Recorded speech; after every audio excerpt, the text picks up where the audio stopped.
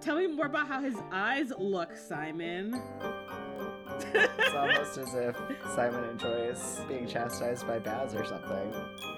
Like, is this how you describe your enemies? It's really not. Hot. Yeah, like, basically. I feel like I just want to be like, quote-unquote, enemies for every time we bring up Baz. You want to get sexy? Yeah, let's get to the sexy stuff. Hello, and welcome to Escape from Reality, a podcast where Jesse brings a feminist truth and I have a sexy voice. Oh, wait, sorry. Oh, what a great tagline. Yeah, major thanks to reviewer Amanda Hugginkiss on Apple Podcasts for that beautiful, beautiful tagline. It is just the best. How did I not realize that was their username? That's a bit of a deep cut Simpsons reference. Is it? I've never seen The Simpsons, so yeah. Thanks. Anyway, so this is actually a podcast where two queer IRL witches talk about Wayward Son by Rainbow Rowell, and I am Lark Malachi Gray. And I am Jessie Blount, and today we're talking about chapters 21, 22, and 23 of Wayward Son, in which Simon is having a really grand time at the Ren Fair with Baz, until some other actual vamps show up and try to murk some wenches. Then an epic fight between our golden trio and a bunch of vampires is on. Every normal around is like, no idea Nebraska had a budget for this kind of show, lol. Baz is still fighting vamps, looking for Simon since they got separated, and trying to think of spells that are not ultra British. Good thing a mysterious black hottie in Warby Parker glasses helps him out with a non-violent spell. He finally sees Simon, and he's being real hot slaying vampires. Simon thinks Baz is also real hot fighting vampires too, especially when Baz just fucking conjures fireballs out of fucking nowhere. The three of them play up like annihilating vamps is just part of the show, part of the Ren Fair, everyone, and they get the fuck out of there. All the fighting gets Simon really hot, and him and Baz finally make out. Jesus fucking Christ. However many pages into this book we are.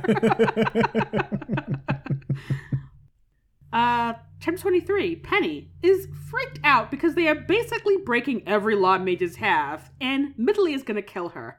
Whoops. Yep. All right. 3 things before we get into it. 1, this is our first episode of this podcast that we're recording since Jesse's injury. Be patient with us if we're less high energy than normal, but who knows? Yeah. 2, it has been a month since we recorded the last episode of this podcast. So if we talk about things that we already talked about in the last episode, and to you that was 5 minutes ago, to us that was 30 days ago. So has it really been a month? It's been almost exactly a month. Yeah. Oh, wow. There's definitely one thing I'm like, did you talk about this last time? I don't remember. Yeah, so that might happen, and that's why. And then finally, of course, we're spoiling the rest of the series. And with that, we're going to get into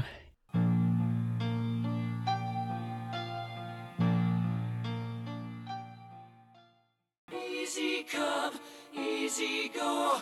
Easy Come, Easy Go, where we talk about everything that doesn't go anywhere else. Do you want to start? I will start. I love how this Simon's chapter starts off with just his really intense food joy. And I love it for him also. And also funnel cakes are delicious and the shit. And I'm so glad that he's enjoying one. Mm-hmm. Yeah. And so for folks that have never experienced a funnel cake, you basically pour batter. It's kind of like a pancake-y batter into hot oil and weird shapes. So it becomes a weird mess of fried dough. And then it's covered with powdered sugar or other stuff. And Simon has chocolate sauce on his, which also sounds delicious. And a very typical, I don't know, Midwest fair food. Yeah. All right. My next thing is Simon says that the Odyssey is a road trip. I love it so much. I agree with him. And I made a very short list of other things that are therefore also road trips. All right. Okay. All of the Percy Jackson books. Yes. The Lord of the Rings. Oh, definitely. That's my whole list. However, it just makes me really happy to think about all movement-based quest books as now just being road trip books. I know. I actually also have... Okay, so I have not read The Odyssey. I'm not super familiar with it besides, like, what I have gained from popular culture and, like, watching Wishbone as a middle schooler. Mm-hmm. But I do know that's an epic journey of him, of whatever the main character is named. Of him, like, doing all this stuff, trying to get back to his wife, and his wife is, like, trying to, like, fend off 20,000 fuckboys trying to marry her. Oh, that's right. Okay. So I'm like, yes, this is definitely a road trip movie. a road trip book, technically. Mm-hmm. Yeah, I would also love someone who has read The Odyssey or knows stuff about The Odyssey to weigh in on, like, It's why Odysseus. I almost guessed that. I'm like, is it Odysseus? And I'm like, that seems too on the nose.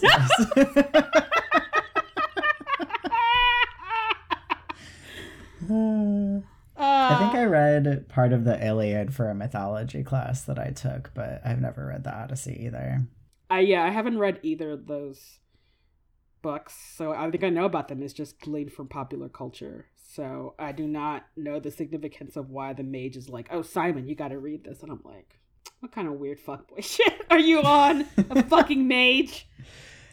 It's probably just about, like, you know, being a hero and saving the day and stuff. Mm-hmm. That the mage wants him to, like, embody. Not getting distracted about trying to go back to your loved ones and just continuing to do the thing. Because, like, I feel like the whole thing about the Odyssey is there's, like, 20,000 things that happens to Odysseus before him just trying to, like, go home. Mm-hmm. You know? Anyway, if any literature folks want to weigh in, please send us an email. Yeah, I think it's your turn. The thing about this significance of the Odyssey was me, so it's your turn. Oh, okay. So my next thing is just that I think it's a little weird that Baz doesn't know how to fence. It does seem like a thing that, like, a fancy rich person like Baz would know, right? Mm-hmm. Yeah, I feel like kids like Baz take fencing lessons like other kids take, like, swimming lessons, you know? But, like, he also was on the football team. Maybe he prefers that to fencing. Yeah, but thinking back to the last chapter where it was like all the women in my family learned to play the dulcimer, you know? I feel like there's definitely some, you know, rich person bullshit things where it's like, no, you're learning this whether you want to or not. And fencing just seems like it would be one of them. I mean, I don't know. I mean, I think you're right. It does seem weird, but there are a lot of rich people sports out there. Like, he plays tennis, right? That's what happened. That's where he gets kidnapped in the first book. Yeah. So, like, tennis and football. Maybe he likes a team sport. Yeah, maybe. It is very funny to me, though. Yeah. It's like that, him not being able to fight. I'm like, Baz. I mean, Baz is, like, definitely not Butch. I feel like I would be very shocked if Baz knew how to fight. I feel like fencing makes much more sense for the, like, kind of faggy gay that Baz is than, like, knowing how to throw a solid punch. Yeah, that's fair. That's fair. And I guess I'm like, well, I guess if you have, like, a baby dragon as a boyfriend, I'm like, I guess you don't really need to know how to fight. True, and a magic wand. And a magic wand, right. All right, what do you have next? Simon is like, I don't know where the fucking Sword of Mages is. I can't call it anymore. And I'm like, that's a good question. Where is it? And I'm like, oh, duh, it's clearly at the bottom of a lake or on a rock as per English mythology. Like, where the fuck else would it be? In the ether. Was it ever solid? It's solid when he calls it because he can use it. Correct. But was it ever... I feel like the Sword of Mages is made of magic. Like, I don't think it's made of, like, metal. I guess that makes more sense. I'm trying really hard to remember something about the way it's described as, like, coming into existence in Carry On. Made me feel like I was never even sure if it was, like, visible when he was using it. Do you want me to check on my e-copy? Because I can probably just do a search for it. Sure. I mean, he says he doesn't know where it goes when he's not using it. Yeah. Oh, it's an invisible weapon. More than invisible, really. It's not even there until you say the magic words. It's an invisible weapon? What? Sorry, I'm also just trying to be like, how do you wield something that you can't see? I mean, other people do see him holding it because people will be like, put that away. Yeah. So I feel like it means it's like invisible when you're not using it, maybe. Mm-hmm. Anyway, I think about the Sword of Mages as being like, you know, in Harry Potter book 7, to like get into Ravenclaw Tower, the question is like, where do vanished objects go? And McGonagall says something like, they go into like a state of non-being, which is to say everything. Like they just sort of become part of like the ether that makes up the world. I feel like the Sword of Mages exists in the magic that they're accessing, and then it solidifies into a sword. But it's never something that you couldn't melt down the Sword of Mages, you know? Right. So it's not the bottom of the lake, it becomes the lake, and the lake is magic. Yes, exactly. Okay. Yeah. And I think that if Simon ever figures out how to get his magic back, he would be able to call the Sword of Mages again. Yeah. Or like tap into the like inherent magicalness of himself, because he has wings and a tail, but magic is still clearly working for him in order for him to be able to fly. Like, unless his bones are hollow now or something, like a bird. Like, there's no way that he can fly without magic. Which we could definitely discuss more in Is This Just Fantasy? Just because of, like, the way that birds and bats are built, and the way that Simon, the only thing that changes about his body is that he has wings and a tail.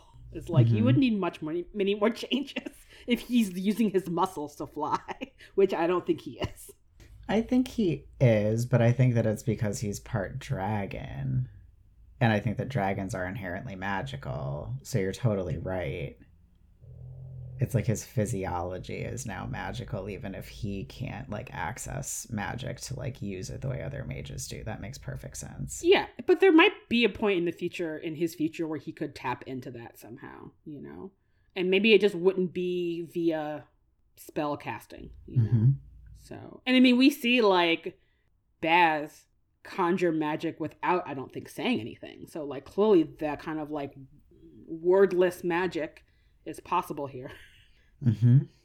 Yeah, and that's genetic. Like fireworking is passed down. Yeah, that makes a lot of sense. Yeah. And I mean, if Simon is from an old magical family, so 2 old magical families, 1 old magical family, 2 old magical families. So he's got something, not just baby dragon, up in the mix. Right. Yeah, I guess the mage was the first one in his family who was like strong enough to test into Watford, but like obviously he still came from a long line of mages, and who knows if they were like not strong enough, or if, for instance, they only spoke Welsh and like just couldn't like do the specific spells that they were being asked to use. Yeah. Because English wasn't their first language. So. Yeah. Good talk. Yeah. How did we get there? Talking about the Sword of Mages. Oh, right. All right. My next thing is about Baz as a 15-year-old closet case reading Interview with the Vampire. What a goth baby. So many closeted teen goths also did that, Baz. I want you to know that. I just love it so much. All right. It is your turn. Simon recognizes a shitty duplicate of the Master Sword from Zelda, Ocarina of Time, I'm going to say. And Simon probably kills at playing Zelda, and I love that for him. That's all.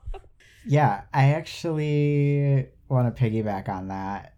Because he's like, Baz doesn't know what I'm talking about. He doesn't like games, whatever. And I was just like, Simon and Baz playing video games together while Simon is in this state would be such an excellent bonding exercise, like a way for them to both get, you know, good, happy chemicals going in their bodies. They don't have to talk, but they're still doing something together, especially if it's collaborative. Like, Lego Harry Potter is the only one that comes to mind right now, but like, I think that would be so great, and I just really want that for them.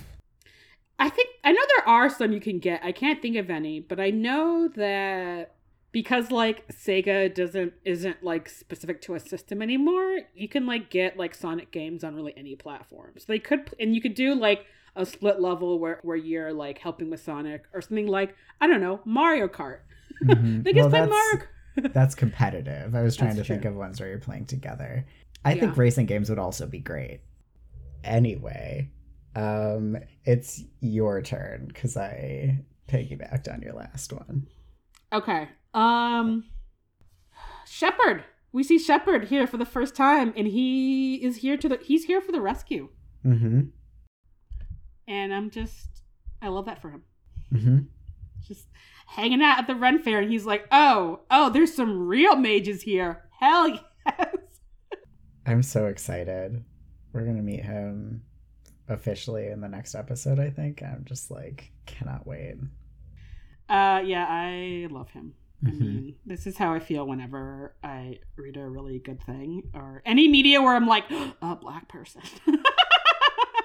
But I just especially just love Shepard. He's such a great character. Yeah. Yeah. He's just so lovely. I just can't wait. I know. All right. My last thing here is just how much I enjoy imagining Baz like proselytizing about the good news about small mammals. I definitely like had an image in my brain about like him in like a really just gay shirt, like going like door to door and being like, have you tried cat instead of human?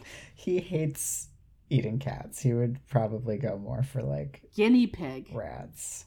Guinea pigs are pretty large. I'm pro eating guinea pigs. I think they're horrible. I hate guinea pigs so much. By which I mean, they creep me out. I don't like how you can see their bones through their skin, even when they've been eating enough food. The sounds that they make I find very disturbing. I'm sure they're sweet and wonderful and make great pets. I just don't want to look at them or touch them or think about them. You know, that's fair. That's fair. Even though I also feel like if you're a vampire, you should probably want to go for like medium-sized animals, even though I guess it's much harder to come by like in an urban area. True. Oh, Baz, you don't even know how many medium-sized invasive species there are in the U.S. that you could be eating. It's true. You could be drinking coyotes from fucking Chicago all the way to San Diego and would never run out. Yep. Or helping with like deer overpopulation problems. Yeah. Dude, Yeah. you want a 6-course meal. Eat a goddamn whitetail deer.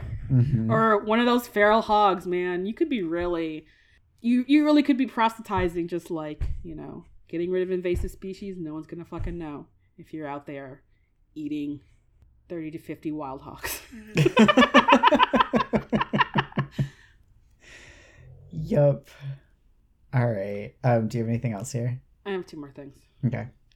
Just like the mention of Fiona hunting vampires, Mm-hmm. quote unquote. I mean, maybe she actually is hunting vampires, but she's also fucking vampires, and I'm like, good for you for getting paid to hang out with your boyfriend, Fiona. Yep. I literally just wrote "nah" in my book. Yup. All right, and my last thing is that the way that Penny gives us the kind of rules of mages is kind of the rules of Fight Club. It's like, don't talk about the world of mages. Yeah. Second rule is don't talk about the world of mages. Very true.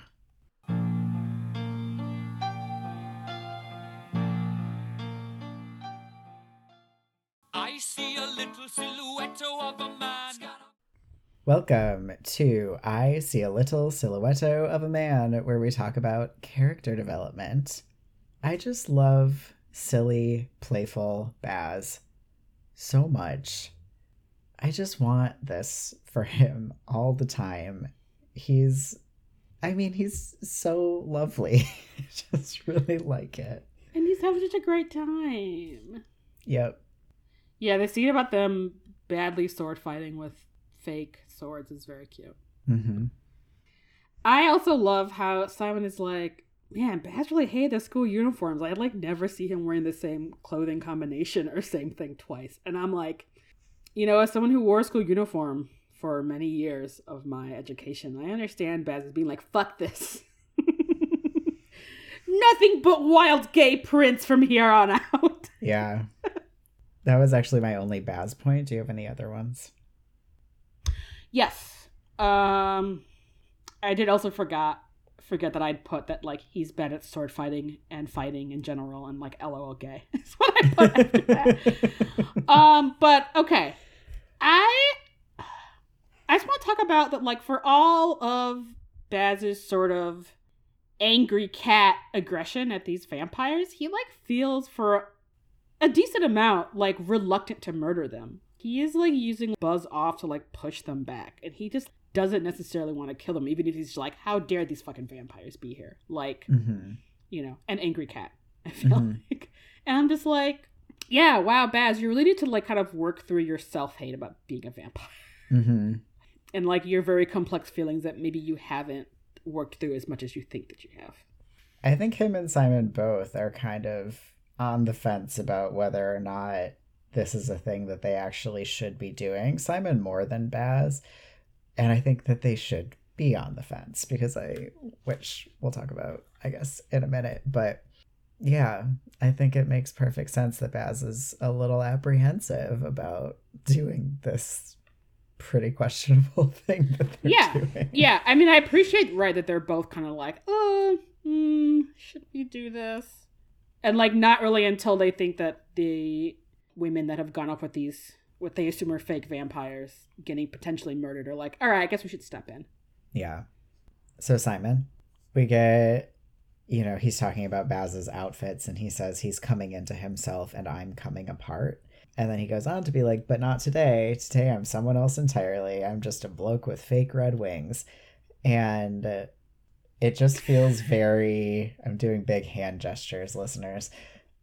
It feels very potent that those two lines together, I guess you kind of see, the I'm coming apart thing. This is this thing that Simon has been carrying for the last however long, but right now he's not feeling that, and it's kind of like this little like clouds parting, sun shining in, like maybe I don't have to feel that way. Maybe being here in public with my wings out and my hot boyfriend, maybe this is me. Maybe I'm not coming apart. Maybe I just haven't been accessing who I am now. Yeah, it just feels hefty. Yeah. It does. It feels really hefty. And I think it is also interesting to kind of go from that at the beginning of these chapters to sort of at the end where he is back in this kind of pattern that he was in before, where it's like, oh, you're fighting bad guys, and him being like, this is great. I feel great. This is incredible. And I'm like, I mean, part of it is probably you being a little bit of an adrenaline junkie, which I think is understandable after 7 years of fighting for your life and your friends' lives because of monsters and the mage. But I'm like, I don't say no, that's a good thing. Simon, you can't like always just be murdering monsters, That's not really your life anymore. And I think that like, yeah, I think, since part of his sort of what's really weighing on him is kind of like this like now what of himself and like who he is without being like the mage's sword, or the chosen one. So it's like, I'm really glad that he is in this place where he's like in a much better mood, even though I'm kind of like, you can't always just be epic fighting vampires, my dude. Yeah. I mean, it makes sense to me though that, this is sort of how he's always defined himself, is as someone who saves people. So just that feeling of, oh, there is a thing that I'm good at. There is a thing that I know how to do. There is a thing that gives me purpose. obviously it's not sustainable. I think Simon should probably, I think he really probably needs a lot of movement to be happy. So he should maybe, I don't know, work on a farm or go into some other sort of very physical job. I like thinking about like when Evan has been really ill for like long periods of time. I think the biggest thing that takes a toll on his mental health is the fact that like he's a builder. He is moving. Like he goes to work and moves for like 6 to 8 hours and then comes home and walks 3 dogs. Like he is moving all day, and being stationary for more than like a couple days, he just starts losing it. And I think that's how Simon is too, is like he has all of this kinetic energy just built up inside of him all the time. So I think part of it is just like getting real exercise, like using his body in this way that he's familiar with is like unlocking, I think, a thing inside of him that has been wanting to get out for the last year. Yeah. And like doing it with a purpose that he's like, yes. Because I feel like right now in his life, Simon doesn't really know like what to do with himself. Mm-hmm. You know? He's not really necessarily sure even of his options or Right. what he could be doing. And it's like he needs to have, I think for him, he needs a purpose to be like doing a thing. And I think you're right. I think doing a thing where it's like a very physical thing is like way better for him than like kind of the sort of intellectual place that Penny and Baz are at. Right. You know? And I don't think he could get it out of like going to the gym. Yeah. Though as I'm saying that, I can absolutely see Simon becoming a rock climbing person, which is a very specific kind of person. But I feel like there's a lot of like alternative gays who like go to the gym, they try rock climbing once, and suddenly it's like 3/4 of their personality. I can see that happening to Simon. I feel like it makes sense because I feel like what I have never liked about the gym is that it's mentally boring for me. Mm-hmm. That's why I like hiking. Like hiking is like physically and mentally stimulating. And and I feel like rock climbing, I feel like that makes sense to me because it's a little bit of like problem solving. It's a little bit of like pattern finding. It's just as much mental as it is physical. And I think that like, and you can do it with other people in a way. Yeah. Like you can just like chat while you're rock climbing with someone else. You don't even have to be like, you know, like when you're jogging together where you're just sort of like, yeah, we're doing this simultaneously. You can be like, you know, what are you going to do later while you're rock climbing with your friend? So yeah. I think the only time I liked when I tried to like go to the gym for like my mental health was when I would go in the evenings and I would be in the treadmill as Jeopardy was on. So I'd like watch Jeopardy on the treadmill so I could like, you know, yell answers and like my brain is like, great, Jeopardy, love it. So yeah, I know. I felt like Simon needs to. I feel like he like would be great like in a community garden or something. oh yeah, or working with kids. Oh my god, He'd be such a good camp counselor, preschool teacher. Simon would be an incredible preschool teacher. Yeah, he'd also be great working with animals. Mm-hmm. Yeah, Simon, just go volunteer at an animal shelter. Go wrestle some dogs, I think, for your mental health. Mm-hmm. Yeah. Oh, so he'd try to like bring like 8 of them home. He'd be that person who's like, but I can't just leave them all. And Yeah. Baz would be like, the fuck are you doing? You can get 1 cat. No, Baz would definitely have an entire pack of giant dogs if it made Simon happy. This is true. I'm having so many feelings about all of this that we're talking about. All right. Do you have anything else in this section? I think I covered everything that I had about him. Oh, one more thing. We just get a little brief thing about someone being like, I'm not totally sure again what my sexuality is, but I really appreciate all these boobs on display. And I'm like, you know, that's legit. Yep. Yeah, I really liked that. And I think this really sort of plays into my, you know, recurring theme of I just really wish that Simon's attitude about sexuality could be the, you know, socially accepted, like, universal idea about sexuality, which is like, I can name it if I want to, but also it doesn't really matter if I am able to. And like, I just love that he's like, maybe I'm only super attracted to Baz of all of the people in this world, but also like, all these tits, that's nice. And that's not causing him any sort of like agony. I just really like it. Right. It's like, look at this aesthetically pleasing thing that is happening all around me. And it's like, yeah, great. Cool.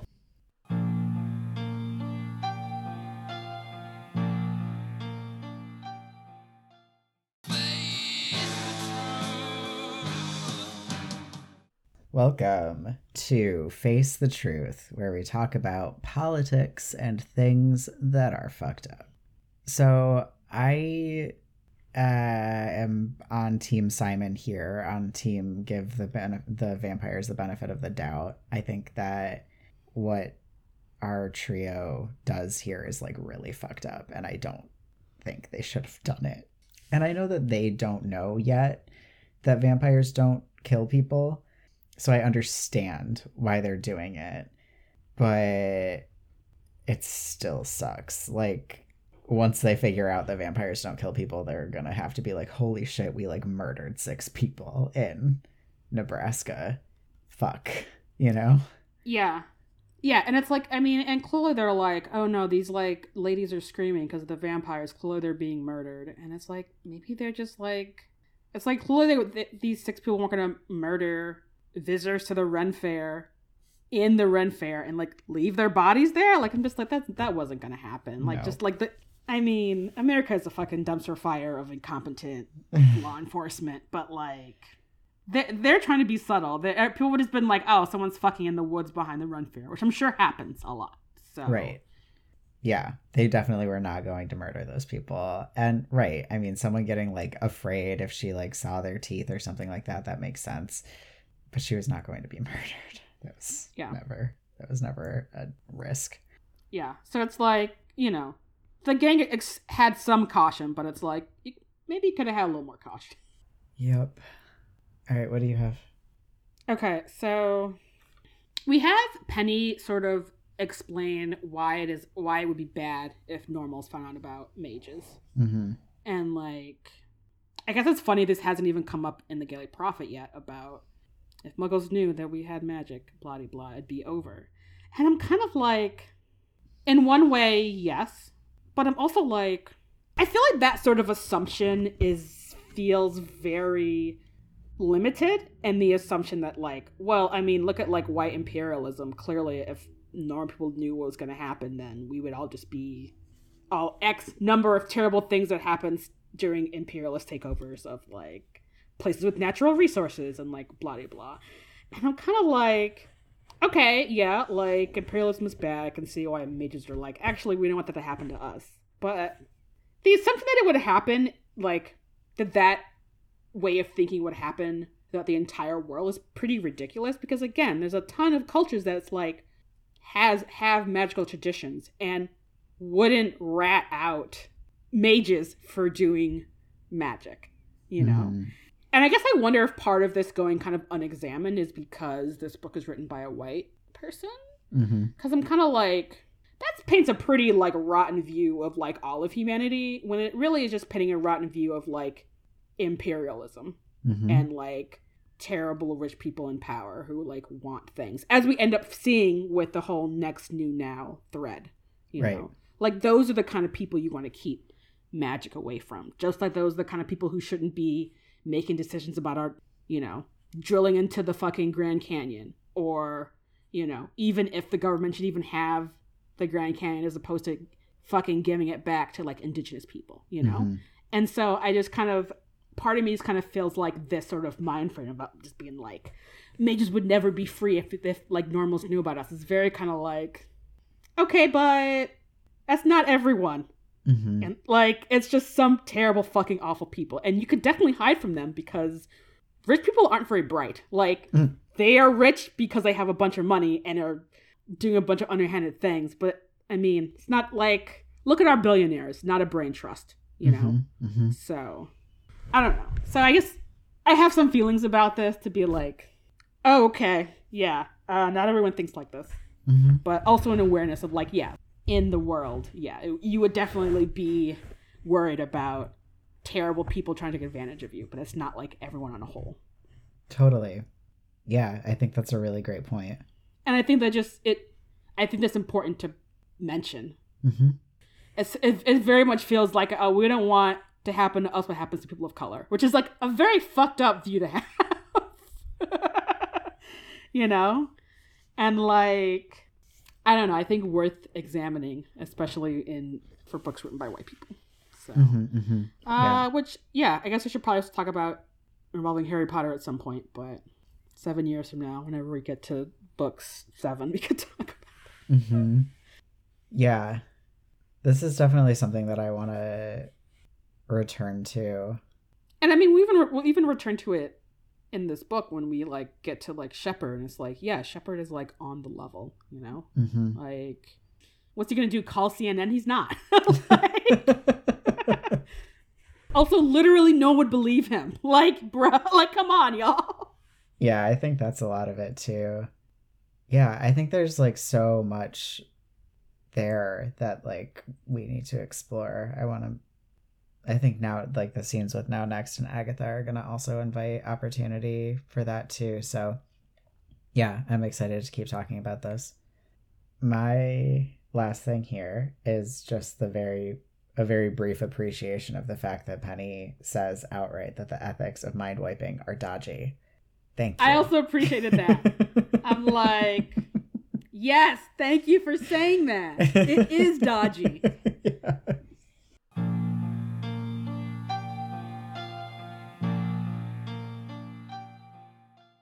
Caught in a landslide. Welcome to Caught in a Landslide, where we rant about stuff. Since we ended up talking about the vampires, I really kind of have like two connected things. Okay. So we've already discussed, of course, the weirdness about Baz being unable to use British spells. Mm-hmm. So I'm just gonna go with Baz can't use these British spells.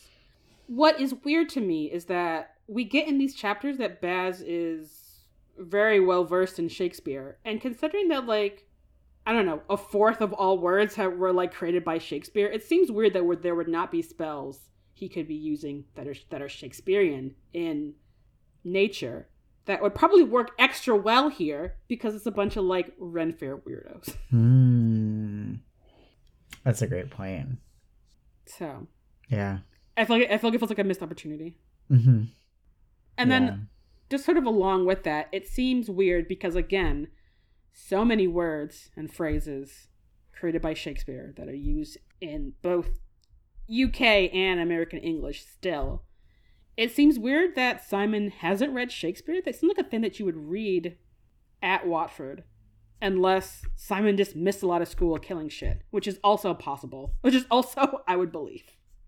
Does it say that he hasn't read Shakespeare? I think Baz says a couple of lines from Shakespeare, and Simon is like, doesn't understand the reference. And he's like, oh, so you've read like the Odyssey, but you haven't read Shakespeare. Okay. You know? Yeah, well, I think that was... Simon just says, is that more Shakespeare? And Baz is like, yeah, sorry, I know you prefer Homer, which I think is just flirting. That's fair. I think Simon, I mean, they read so much Shakespeare at Watford. He's definitely read it. Whether or not he absorbed it or like understood it, I mean, Shakespeare is like, I think has to be taught really well to be able to be meaningfully understood in this century. Because it really, I would say like most of it really isn't like intuitive. I don't think I ever took like a Shakespeare class. I read some Shakespeare in at least one English class in high school.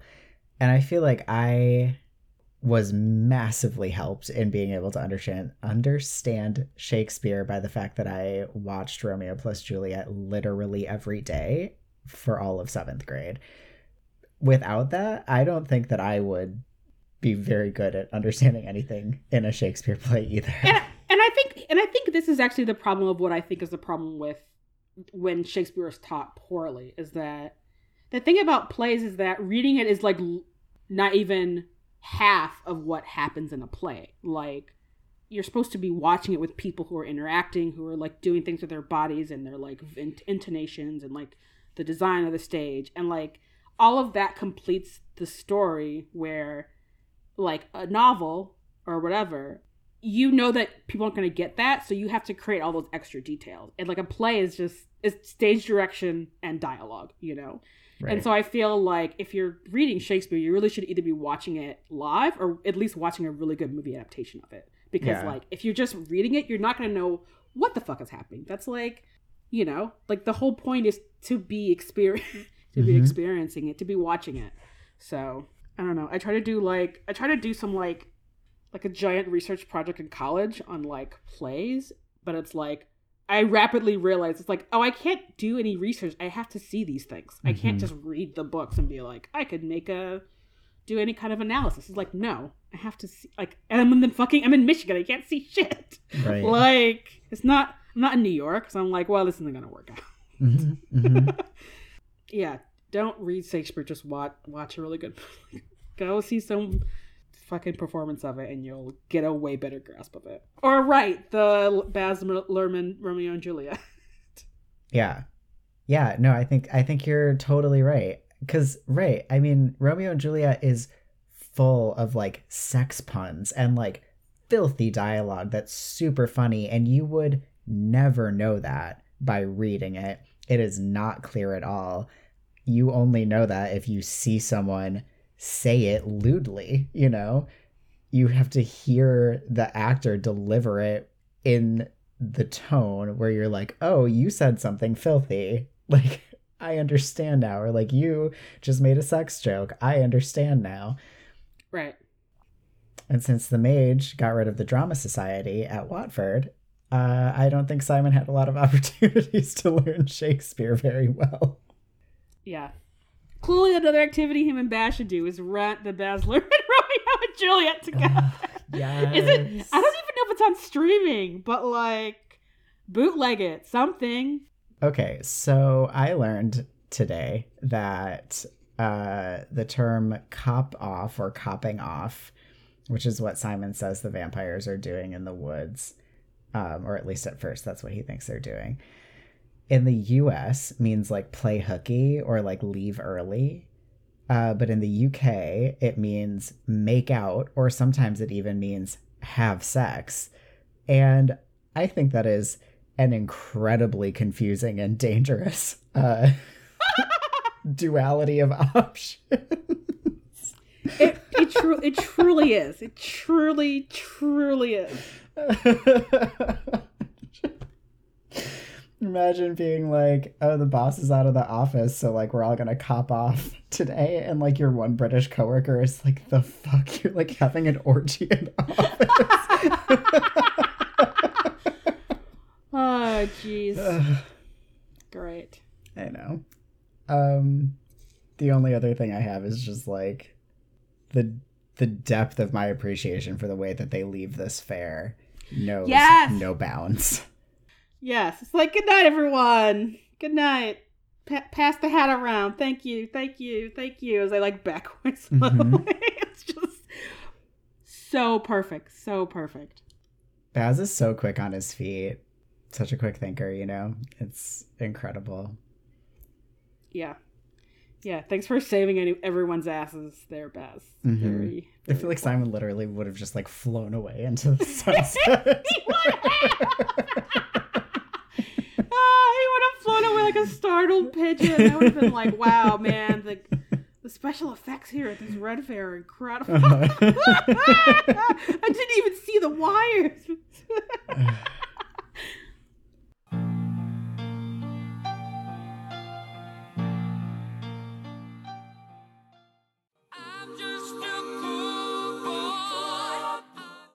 Welcome to I'm Just a Poor Boy, where we talk about ways you can support this podcast. I know you're all probably really growing weary of hearing me say this, but the fact remains that as of this recording, we're still around $4,000 away from our really urgent Patreon goal. And also, the fact remains that we could reach that goal right this moment if like 100 of you pledged at the $33 a month level, or if like 1,000 of you pledged at the $3 a month level, or you know, some combination of numbers pledged at any of the interval numbers right now. Like we could do that today. So I'm just like genuinely asking for you to do that because, you know, it's really important for Jessie to have a steady and reliable source of income during this very weird time of my life. And if you don't have any money, you should convince any friends that you have that do have money to listen to the show. Because it doesn't have to be your money. It could be someone else's money. That's fine too. Totally. Yeah, you can also, like, I mean, rating and reviewing us on the platforms that you listen on is super helpful because it, you know, boosts us up in the ratings. Streaming the show more, like if you want to just like turn it on and put your phone away so that Apple's like, wow, you like really love this podcast. People are really listening. That helps. And I just want to say thank you so much to everyone who has already pledged and to our patrons who've been able to increase their pledges. We're like really, really thankful to all of you. Yeah, I feel like I really don't have words to describe how thankful I am for everyone who increased their pledges or has joined our Patreon anew. Listener supported means you get 110% unadulterated our opinions about all of these things. And if you enjoy that, please consider spreading the word about this here podcast.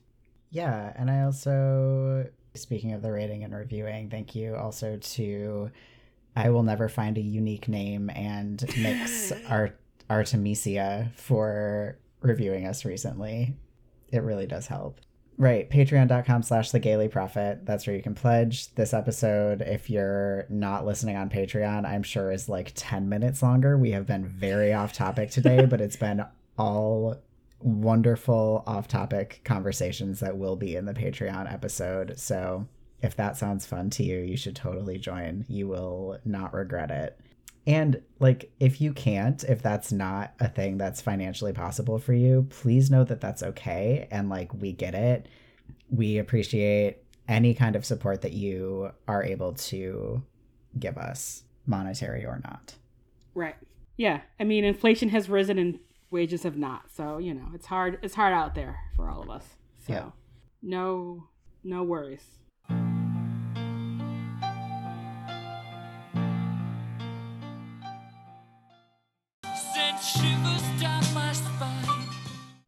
Welcome to Send Shivers Down My Spine, where we talk about sexy stuff.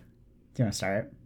I think we should. I mean, we already mentioned the not a euphemism, sexy sword fight. But at one moment when I feel like all of my things here are just Baz and Simon both admire each other when they're fighting, which is very cute. It's so good. Yeah, Baz describes Simon wielding two weapons against a vampire like the illegitimate grandson of Indiana Jones and Robin Hood, which is such a hot description. I'd like. I know, it really is. It's great. Yeah. The description of like the axe head breaking off and then Simon staking the vampire with a handle is so hot. I mean, I don't think he should be killing that vampire, but like that is very hot. Yeah. I won't lie, at that scene I just started like singing the like Buffy theme song in my just like but yeah.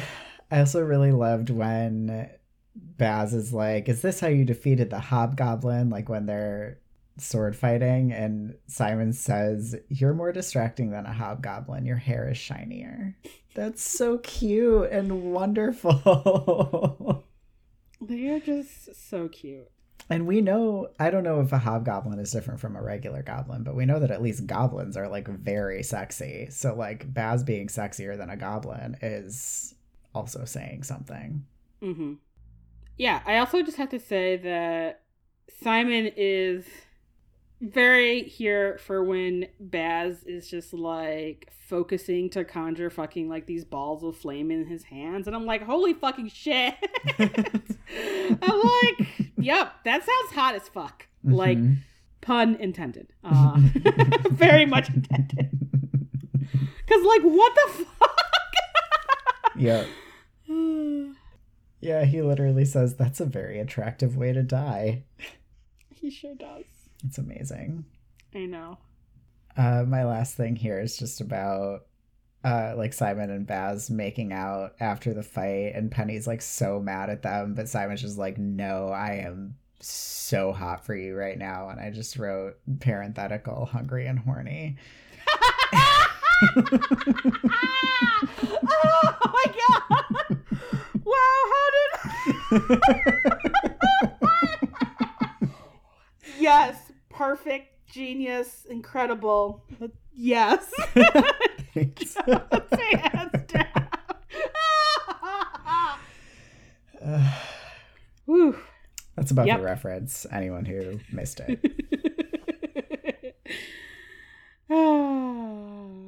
I mean, it's hard to read a scene about slaying vampires and not think of Buffy. Definitely. And since Rainbow Rowell is also a fan of Buffy, I'm sure she also was thinking very similar. Definitely. Yeah. Do you have anything else here? I don't have anything else here. All right. So before we go, we have a Kiss Kill Improvise. We do. So your choices today are Vamp dressed as Captain Hook, Vamp dressed as Lestat, I don't know how to pronounce his name, and Vamp dressed like Count Chocula. It's your Kiss Kill Improvise. Oh my gosh. All right. Okay, I'm definitely kissing the Captain Hook one. That's hot. I'm going to go ahead and improvise with Count Chocula because that person sounds like a lot of fun. And so I guess that means I'm killing Lestat, which also sounds legit. Yeah, that's fair. Cool.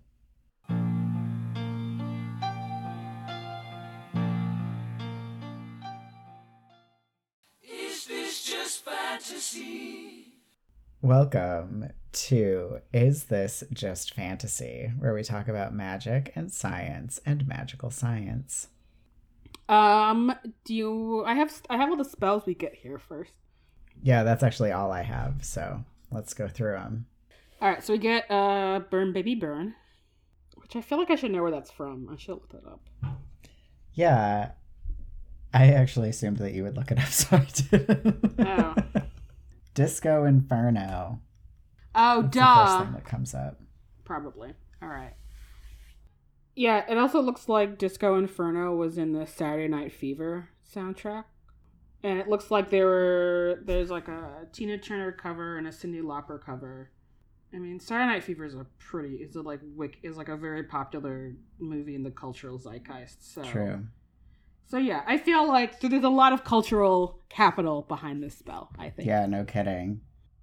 There's a novel and a later song and Law and Order episode.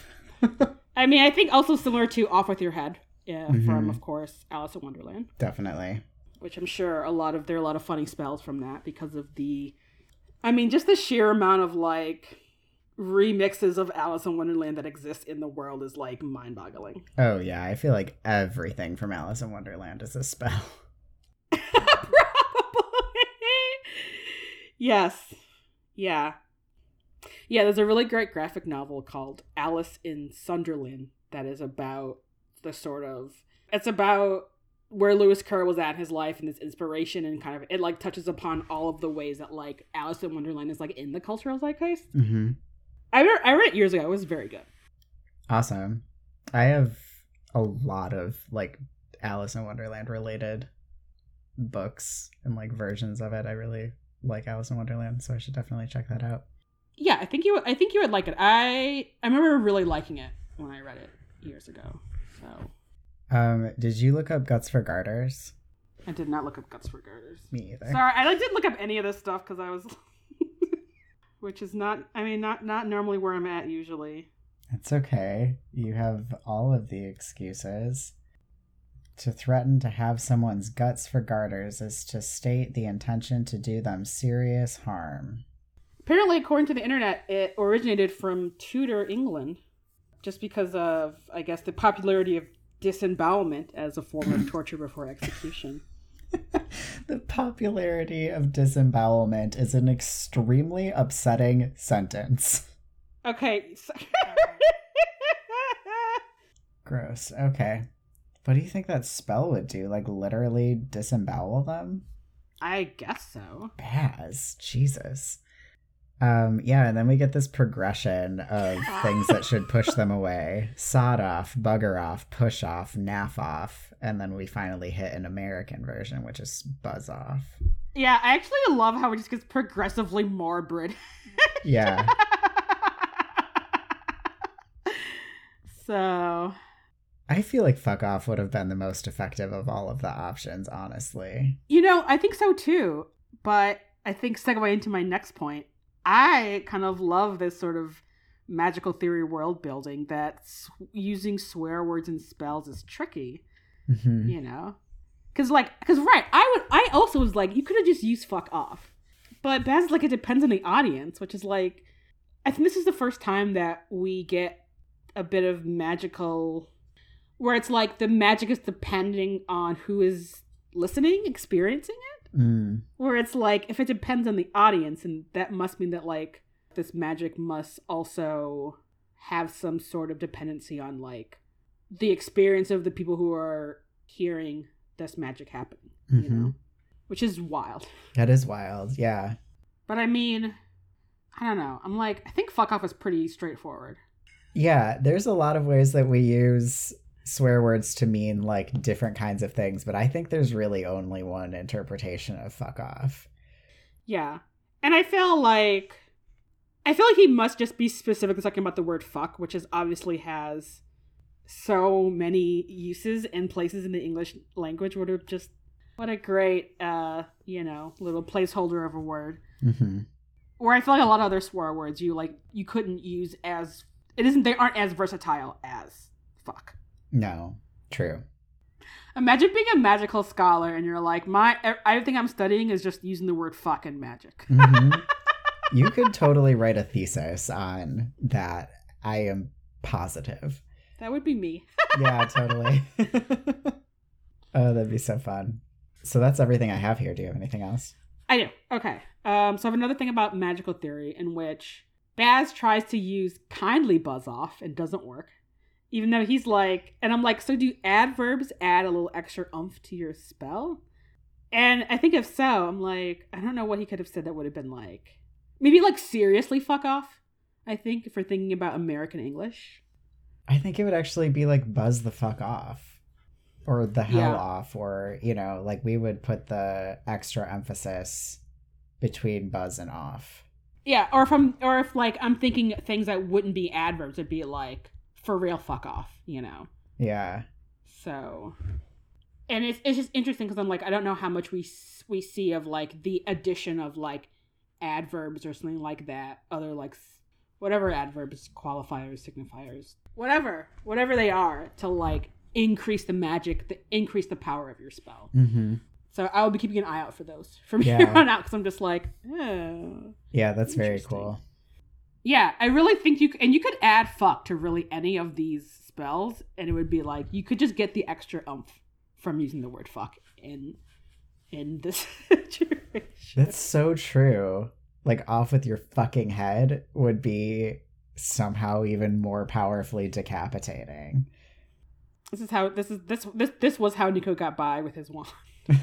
He just added fuck to all of his spells. I don't think he needed to, right? He was as powerful as Ebb. That's true. All right. Last thing is we see Simon complain multiple times about all of the fake weapons he's essentially using and how he tries to like hit vampires and they just break. This is very realistic.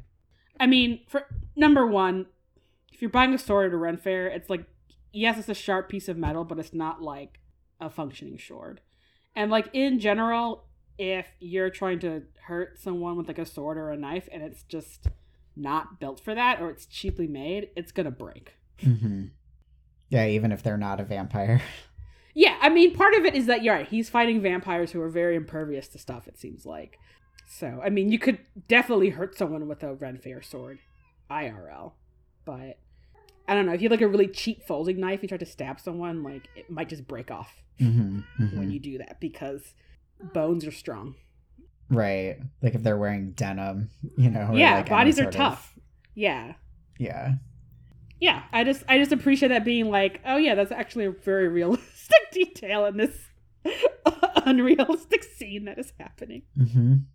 That is my last thing. All right. Thank you so much for listening to this episode of Escape from Reality. Next time we will be reading chapters 24 through 26. Don't forget to join our Patreon if you can. It is at The Gayly Prophet on Patreon, and this episode will be way longer with lots of charming digressions there. So, you know, it's super fun, and you should definitely check it out. Yeah. You should follow us on Instagram or Twitter. We're at both places at The Gayly Prophet. You can also check out our website to listen to episodes, check out our merch, do all kinds of fun stuff, and that is at #ruthless.com. If you want to find me on the internet, I am at Lark Malachi on Instagram. My website is larkmalachi.com. And if you missed my Kickstarter but still want to buy a tarot deck, you can totally do so in our shop. So #ruthless.com/shop. It's there forever, for always. Yay! Yeah. So that's real exciting. You can find me on Twitter at Jessie_Detroit or on Instagram at Live from Detroit. The music in our theme song is by Kevin MacLeod. The rest of the music is Bohemian Rhapsody by Queen. And until next time, Scaramouche! Scaramouche.